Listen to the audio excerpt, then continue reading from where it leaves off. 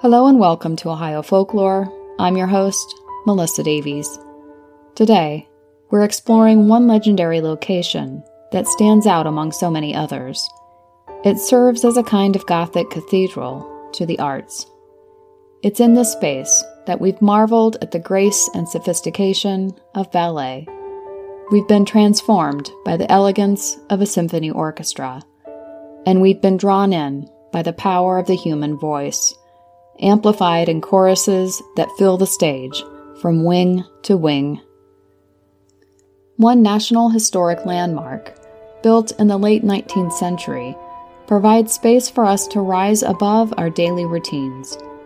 Its performances offer proof that we are more than simple organisms surviving one day to the next. It reminds us of the power of spirit, the power of creation, the power of seeing the world and ourselves in a different light. We've cherished performing arts since the first Homo sapiens began dancing and chanting around crackling fires. Since then, we've devoted entire buildings to these arts. And the design of such buildings, their architecture, often reflect the lofty visions and transcendent power of performance. Such is true for the location we are exploring today. I'm talking about Cincinnati's Music Hall. The Cincinnati Music Hall is a treasured location to so many, for so many reasons. But what does it have to do with folklore? Plenty, I assure you. In fact, I can't imagine another spot I've researched so far that has such an abundance of macabre history, laying fertile ground for the juiciest of lore to take root. In one sense, it's hard to imagine how this place could escape a haunted reputation, even if it tried. Luckily, those who represent the music hall, its staff, its patrons, and its adoring fans have come to embrace the spirits who linger on its stage, in its hallways, and in its many nooks and crannies. Claims of eerie, unexplained sounds and feelings of being watched are too numerous to count. These experiences are easy for skeptics to swat away as fragments of an overcharged imagination. What's harder to dismiss, however, are repeated sightings of apparitions known to haunt the place. On some occasions, photographic evidence of such manifestations have been captured. One example of this went viral in June 2016. Matthew Zori, a bass player with the Cincinnati Pops and Symphony Orchestra, had a side passion of photography. The hall was undergoing major renovations at the time, so he decided to take some pictures to document the progress. He'd taken 2 long exposures at the exact same spot in the emptied auditorium. The seats had all been removed for the renovations, leaving a spacious tilted floor, punctuated by elegant columns holding up the balcony above. One exposure shows nothing out of the ordinary, just as you'd expect. The other captured a misty, transparent, amber-colored shape, seeming to hover before the lens. You can see the copyrighted picture for yourself by doing an internet search for Cincinnati Music Hall ghost photo. The picture received so much attention that it was soon picked up by the local TV station, WCPO. It ran a story on the unexplained anomaly, telling their viewers what so many of them had already known, that this historic location continues gathering evidence of the unexplained, even from those who aren't looking for it. So just what might account for these endless claims which have accumulated over the century and a half of its existence?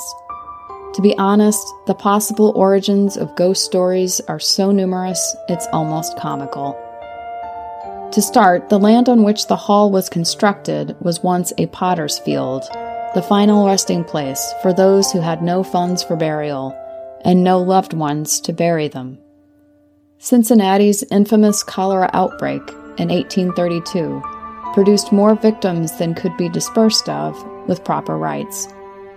Most graves were left unmarked and unattended. This vicious outbreak left hordes of orphan children, many of whom would come to live in the orphanage that was soon constructed next to the site itself. And in the city's attempt to contain infectious diseases of all sorts, the orphanage would later serve the dual purpose of a pest house. All those with ailments of some contagious variety were sent to live there, just to keep them away from the rest of the citizenry. Many died and were buried next door, with no coffin, with no funeral, and with no one to mourn them.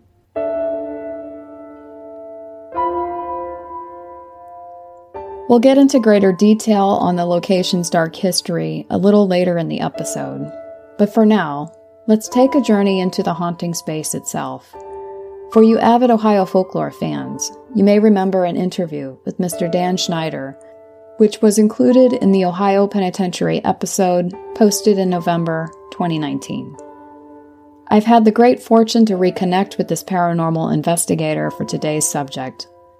You can find Dan's Facebook group easily by searching for Ohio Gothic. This group's aim is to research paranormal history, arcane legends, and cryptic creatures of Ohio. Dan has graciously agreed to share what he describes as his most dramatic ghost hunting experience yet, caught on audio, while investigating a freight elevator at, you guessed it, Cincinnati Music Hall. Dan had taken a public tour of the building, which concluded with the opportunity to do a little ghost hunting of his own. He jumped at the chance, having been well acquainted with the building's reputation for frequent ghost activity. What you're about to hear is a 10-second clip of what happened just as he was packing up his equipment. Having spent some time in the elevator and getting no detectable responses, he assumed he was out of luck and began gathering his things to leave. You'll hear some shuffling and zipping sounds, which are Dan's movements, followed by 2 knocks, then 2 more forceful knocks, and a loud rolling sound, and then a huge bang. Those noises were decidedly not made by Dan. In fact, it scared the crap out of him, which you'll note by the beeped curse word he uttered. The elevator's floor was shaking during the commotion, but nothing else was moving. I'll play the sound twice so you can get a good listen. Also, if you want a sense of what the elevator looks like, you'll be able to find the pictures at ohiofolklore.com. For now, take a listen to these inexplicable sounds.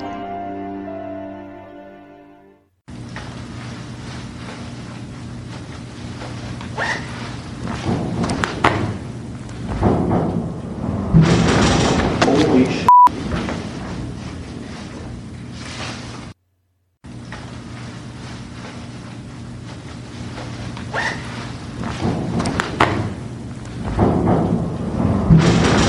Holy shit.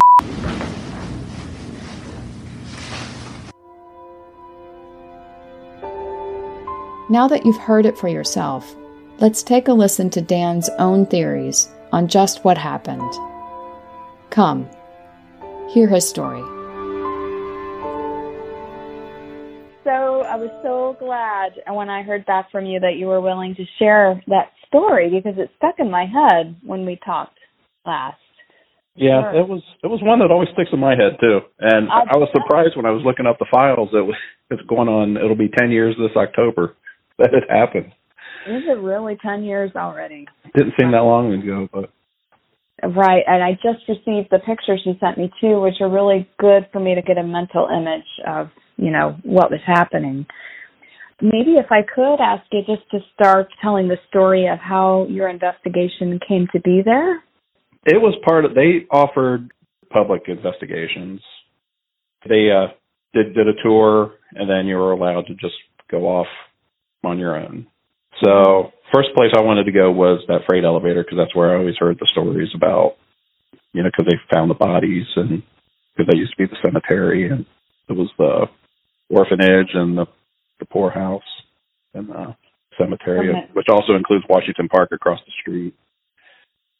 So I was in there, and I set up I had a camera running, an IR camera, and my sound recorder's running, and actually on that audio clip I sent you, I was, nothing happened. I was packing up. You could hear me zipping up zippers, putting stuff away, and I luckily still had the recorder running, and the whole elevator just started shaking and made that loud noise, and I dove out. But you can see the door in the one photo I sang. I jumped out that door because I thought the whole thing was going to go crashing down. Such a loud sound on your recording there, like the whole thing is, And then it just stopped. So when I talked to one of the guys afterwards and I played it back for him, he's like, "There's no reason that should be doing that, because the only way to even get those to operate is if you have a key. If you're in there and you have a key, or if you're on another floor and you can call it to another floor with a key." Because they used to use that for they had exhibition halls in there, and they actually, I think it's been a while since I did any research on this, but I think they enlarged the elevator shafts. I want to say they did it one time back in the 1920s because they were doing like basically car shows. They were, the automobile was new, and they had this whole wing where they did all kinds of industrial shows and stuff. And they were making it so they could bring cars in and display them. And I think that might have been the first time they found some remnants of bodies. Yes. I can't remember. What I was reading is in the 1920s, 1927, I think to be exact, they did some renovations, and especially with the elevator shaft, and they found some bones. But they just buried them at the bottom of the shaft. That's right. They reburied them. Forgot about that. And then wasn't it later in the 80s or 90s when they found them again that they moved? Didn't they move them? 88. They were doing more renovations, and they found like 200-some pounds of bones. It was way, way more that they did reinter in Spring Grove, but it was all related to the elevator shaft. But there's another story I remember from that night was behind the stage where they did all the set work preparation and stuff. There was a couple guys there. Actually, one of the guys that witnessed this told the story that they saw what looked like a skeleton wrapped in a shroud walk through the room and went down the ramp towards where the photos I sent you of the foundations of the old orphanage that were still under there, because he showed me that later on. It just kind of walked down there and disappeared. And me and somebody else, we had our EMF detectors, and something was sending out a lot of EMF. I know we used to, when we'd go on investigations, take an EMF pump, because the story is that the more electromagnetic field that's produced, it might produce more activity. And there was an old clock on the back wall, and I had a millimeter, one of the original fancier meters that was made specifically for ghost hunting, and it aired out because it was spitting out so much EMF. So I don't know if that's what caused them to see something like that. I mean, it sounded pretty grisly, a skeleton covered in a shroud, which was weird because that's kind of what they found in that elevator shaft, was a bunch of just bones and rags. Yes, many skeletons, many of them very partial, and it does connect with at least the experiences they were having. And the paranormal stories go way back, before the music hall was even constructed itself. Like you were mentioning, where it was a potter's field, it was an orphanage. If you think about it, it's almost comical. If you think about any possible folklore kind of origin story, it's happened there. Yeah. Which is so unusual for one location to have all Yeah, that. and there's, I've heard stories in the Washington Park across the street, and next door is Memorial Hall, which was built right after the Civil War. I think it was the Civil War Memorial. And there's a ghost story with that building that there's a man usually he's seen wearing dark colors. Most people say it's blue, looks blue, which would be like a Union uniform. They see him in the balcony of the Memorial Hall. Yeah. It's just so much history connected to this, and it does make you think when it's drawn so many people like yourself doing paranormal investigations, but then there's lots of accounts of people just doing their job there every day that have had these unusual experiences.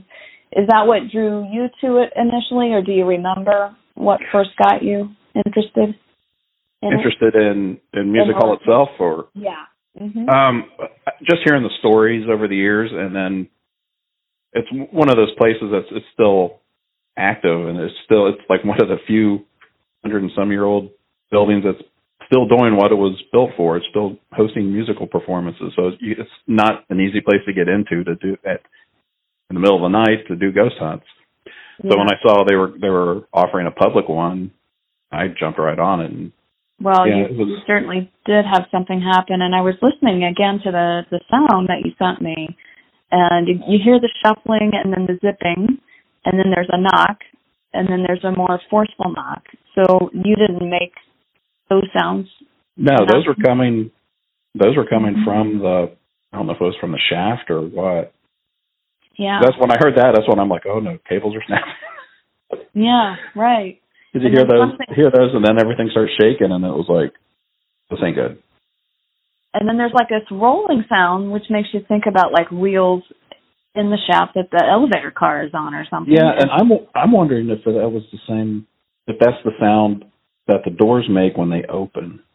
And I can't remember how it opened up, if it slid over or if it slid up. But I was wondering, like, because it did make that rolling sound. Uh-huh. And then there's the loud bang at the end. Yeah. Yeah. And there was nothing you could see moving. No. And all that sound was happening. The floor was shaking, but the elevator wasn't moving up or down. That's why I kind of dove through the door, because I didn't know if it was going to go crashing down. What a fright that would be, just to be in an elevator and to hear those sounds. My heart rate was up for a little while after that. Right. That's probably one of the most dramatic things I've had happen on a ghost hunt that I can recall. Would you say that, you think? I think so, yeah. And most of the stories I hear, which maybe it would have happened if I would have not jumped out, is the fact that the elevator would move to floors on its own, even though you need to have a key to operate it. That was the story I had always heard about it. That's why I wanted to go in there just to see if it would move, but then when it started doing that.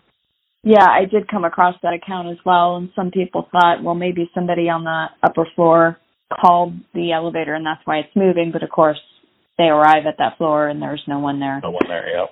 Yeah. And that's when I talked to the guy there. He's like, yeah, I have to call to the floor, and, I got a key, and one of the other guys has a key, and we didn't call it to any other floor.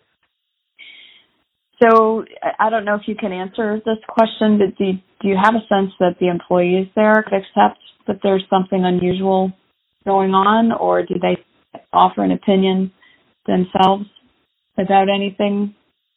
Well, I think whoever was running the tour that night, which I don't remember if it was museum employees or if they had like a local ghost hunting group that was coordinating it. But I think for them to even allow people to go in, they have to have some belief. There's places that they'll have stories and they're like, no, that's not true. That's all they'll say, and won't let anybody, that's it. Stop the questions. Nothing happens here.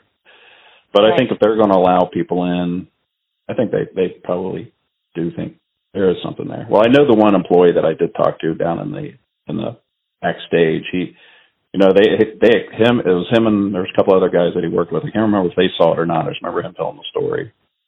And, they believe it wholeheartedly because they saw a walking skeleton, which isn't something you see every day. No. Yeah, that's out of like a Halloween prop or something. Yeah. But the location, it reminds me of like the Reformatory in Mansfield, for example, how they've really embraced this. Yeah, they embrace it wholeheartedly up there. That's a great place to go. Oh yeah, just a wondrous building, and to see how they both places do the ghost tours and things like that. I think it's nice. It gets people kind of interested and fascinated, but then also gets their foot in the door for the remarkable history. Yeah, and that's what when I worked. I volunteered with Columbus Landmarks when I lived up in Columbus and did a lot of the ghost tours. And that's what I'd always tell people. It's like, You could tell people you're going to take them on a history tour and, tell them about the buildings. You'll get a smaller group of people, but if you say you're doing a ghost tour, basically doing the same exact tour and then just throw in one of the stories that have developed around that building, we would get a lot of people coming out for the tours. We sell out most of the ghost tours, if not all of them.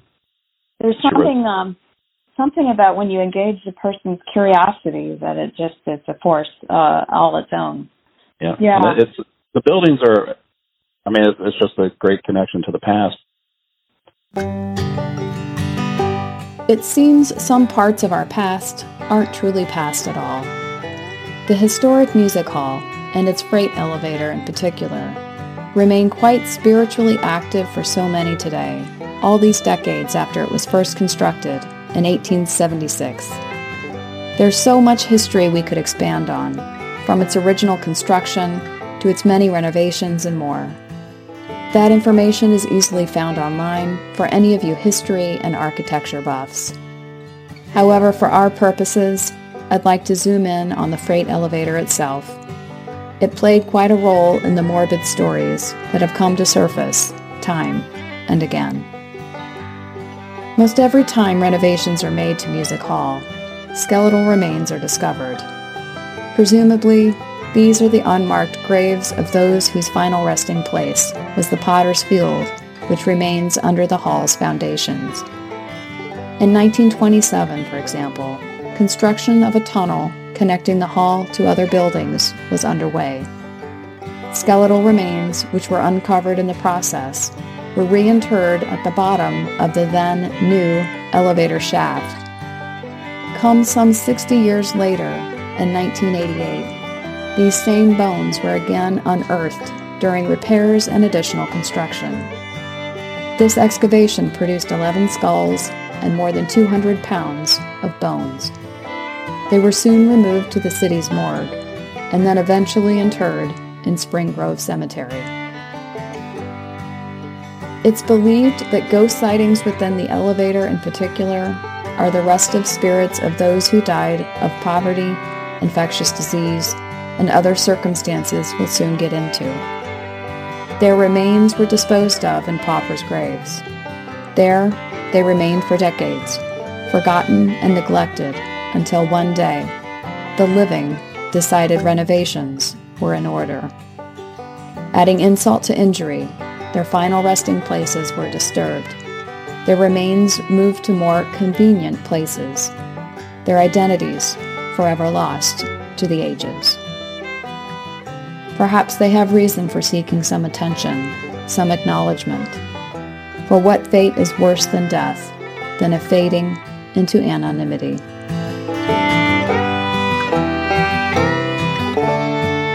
So as we're contemplating the possible origins of the restless spirits which seem to haunt this venerable institution, let's take a deep dive into one of the most compelling historical events related to the spot itself. When I came across this story in my research, I was so struck with the drama brought by human pride and short-sightedness. What a story. Of about 150 people who lost their lives in this very human-created disaster, most were buried in the ground beneath Music Hall. Come, hear this true story of pride turned deadly. The following account is taken from contemporaneous newspaper articles of the day in particular being April 25th, 1838. Many articles began by expressing sorrow for having to deliver such bad news to its readers. A brand new steamboat, named the Moselle, was built in Cincinnati shipping yards. She had just been put into use on local waterways. Cincinnatians marveled at her technological advances. She was so fast, she'd made several trips from Cincinnati to St. Louis in a mere 16 hours. This record-breaking time promised breakthroughs in commerce and travel between the two burgeoning cities. Her captain, Isaac Perrin, was eager to repeat the accomplishment many times over, cementing the Moselle as the fastest vessel around, securing his position and the company's fortunes. At about 6 p.m. on the evening of April 25, 1838, the Moselle pulled up to the dock near the neighborhood of Fulton, on the Queen City's eastern edge of the Ohio River. She was scheduled to pick up another family of passengers, building her total number to full capacity. In the time it would take to board the last family, Captain Perrin would hold on to all the steam he could create, building greater and greater pressure within the ship's boiler system, so that on disembarking, she would race forward at a speed never before seen among ships of her size and weight. Perhaps he envisioned onlookers from both banks, gawking at the sight of the Moselle, speeding by the city like a shark on the strike. As soon as the last passengers were fully boarded and settled, the captain released the steam at full force. Before her paddle wheel made even a full revolution, her boilers exploded with the force of a grenade. One man mounted on his horse, standing on the banks, happened to be watching from the shore that day. He would later tell local reporters that he gaped in horror as heads, limbs, and other various body pieces were seen mixed within the scraps of lumber and other debris shooting forth from the site. Those wounded, some in the process of dying, were shrieking, clinging to bits which remained floating on the surface. When she exploded, the Moselle was only about 30 feet from shore and immediately began to sink.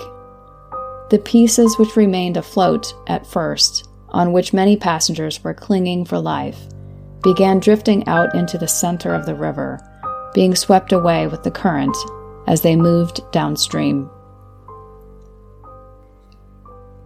Captain Perrin's body had been blown skyward, crossing more than 30 feet to shore, and landed in the street. His remains were twisted and mangled, recognized only by the torn uniform which remained. Another man's torso, that of a passenger, crashed down on a riverside home, hurtling through the roof and landing in the residents' living space. Fragments of various bodies remained littered through the shoreline. Blood was everywhere. As the ship continued sinking, those who had been lucky enough to escape injury from the initial explosion were now facing certain death by drowning. Many who'd been inside their cabins could be heard screaming for help. Several of them jumped into the blood-filled water in an attempt to swim for shore. The current proved much too strong for any with little experience swimming. The only rescue boats nearby were quite large and unmanageable wooden flats. Those available rushed to the scene as fast as they could, but few survivors remained above water by the time they arrived. One little boy, who'd somehow made it to shore on his own, was seen wringing his hands, imploring onlookers to go save his mother and siblings. They were bobbing in the waves, screaming at him to find help. He'd watch as his entire family, one by one, slip beneath the surface of the water and drown. Remarkably, this little boy's infant brother would later be discovered to have survived. He had rested on a fragment of the deck which floated a considerable length downstream before washing ashore. When the wreck had drifted about a quarter-mile downstream, past a riverside brewery, about 100 survivors were still visible, either struggling to swim or clinging to jagged pieces. One woman was seen nearly reaching shore, but she collapsed from exhaustion and then slipped beneath the surface. A group of men waded out to the spot she was last seen and managed to grip her by the hair, pulling her back above the surface.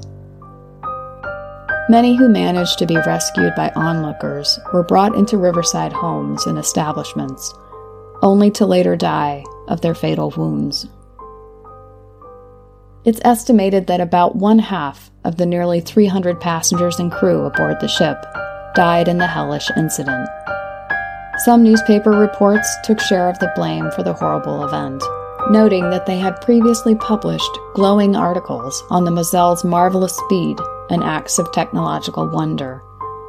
No doubt, some of those articles inspired some passengers who were aboard that fateful day to purchase their tickets. Calls were made for the press to change its tone in covering such advancements with an eye toward consumer safety. Safety is better than speed, concluded one article. 3 days after the disaster, on April 28, 1838, a large public funeral for the victims was commenced. Only 19 of the victims had been fully identified. The other remains were so badly mangled, or often in pieces, that the majority of the victims were buried without learning their true identities. The event had been so horrific and unprecedented that Cincinnatians decided the funeral rites had to meet the moment. Indeed, the ceremony which preceded was unlike anything the city had ever before seen. Bells all across the city tolled at 3 o'clock, signaling the close of all business activity. An estimated 20,000 mourners amassed in the streets and began a procession at the foot of Broadway Street. Every hearse in the city was commandeered for the event, and still that wasn't enough. They led the procession, followed by ordinary carriages which transported additional remains. By the time it had reached 4th Street, the roads were clogged with humanity in all directions. Not a word was spoken among them, as all marched in silence toward the Potter's Field.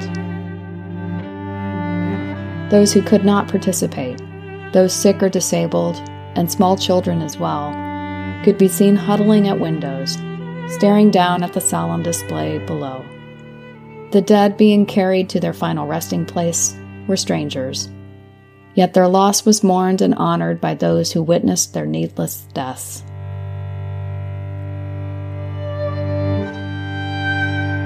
The remains of the victims of the Moselle explosion account for only a fraction of the number of unmarked and unknown graves found beneath the foundation of Cincinnati's Music Hall. If we're to believe that ghosts most often come into being because of tragic and gruesome deaths, then perhaps this case proves the point. However, it's hard to know just how many other souls were left lonely, orphans and cholera victims, once discarded at the city's edge. Their numbers are so large, it's said you can't put a shovel in the ground beneath this structure without turning up the bones of those lost souls. So what does it mean that we have taken a location known for suffering, sorrow, and isolation, and turned it into a temple for the arts? As ironic as it might first seem, I find something transcendent in that truth. It's a radical act to stand amidst so many reminders of death and destruction and create a space that rises above it all. And in the end, I suppose that's what life is all about. We all know, at least logically, that we'll meet our own end someday. For some of us, it'll happen slowly. We'll see our death coming from a distance and note its inevitable path to our feet. Such was the case for those who succumbed to infectious disease, the symptoms building over time as they watched those around them fade into nothingness. For others of us, death will come like a sudden bolt of lightning in an otherwise calm day. We'll be going about our lives, doing what the fates require, and due to circumstances beyond our control, our light extinguishes, with no chance for goodbye and no time to even worry about it.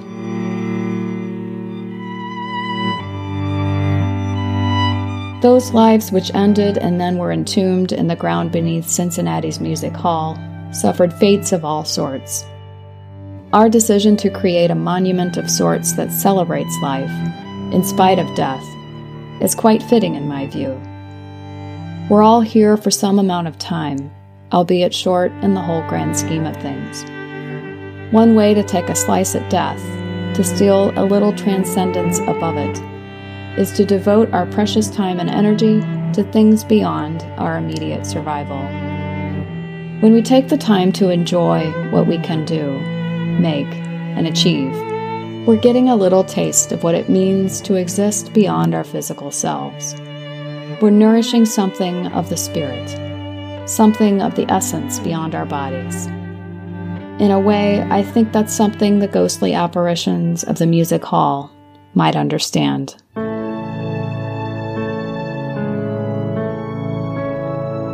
As I mentioned earlier, staff and patrons alike have come to embrace the endless claims of ghostly activity in the place. You can book ghost tours, which often sell out quickly. Comers are encouraged to bring ghost hunting equipment in hopes of capturing further evidence of the souls who remain there. But even if you're not inclined to take a formal tour, please consider attending a performance. Come be transported to another world, be that of theater, dance, or that most divine of arts, music. Come cheat your own mortality for an hour or two. Come sense the spirit beyond our own physical selves and join with other patrons on the same quest. And while you're at it, who knows? You might just encounter the shadow of someone who's gone before you. Their message is one worth listening to.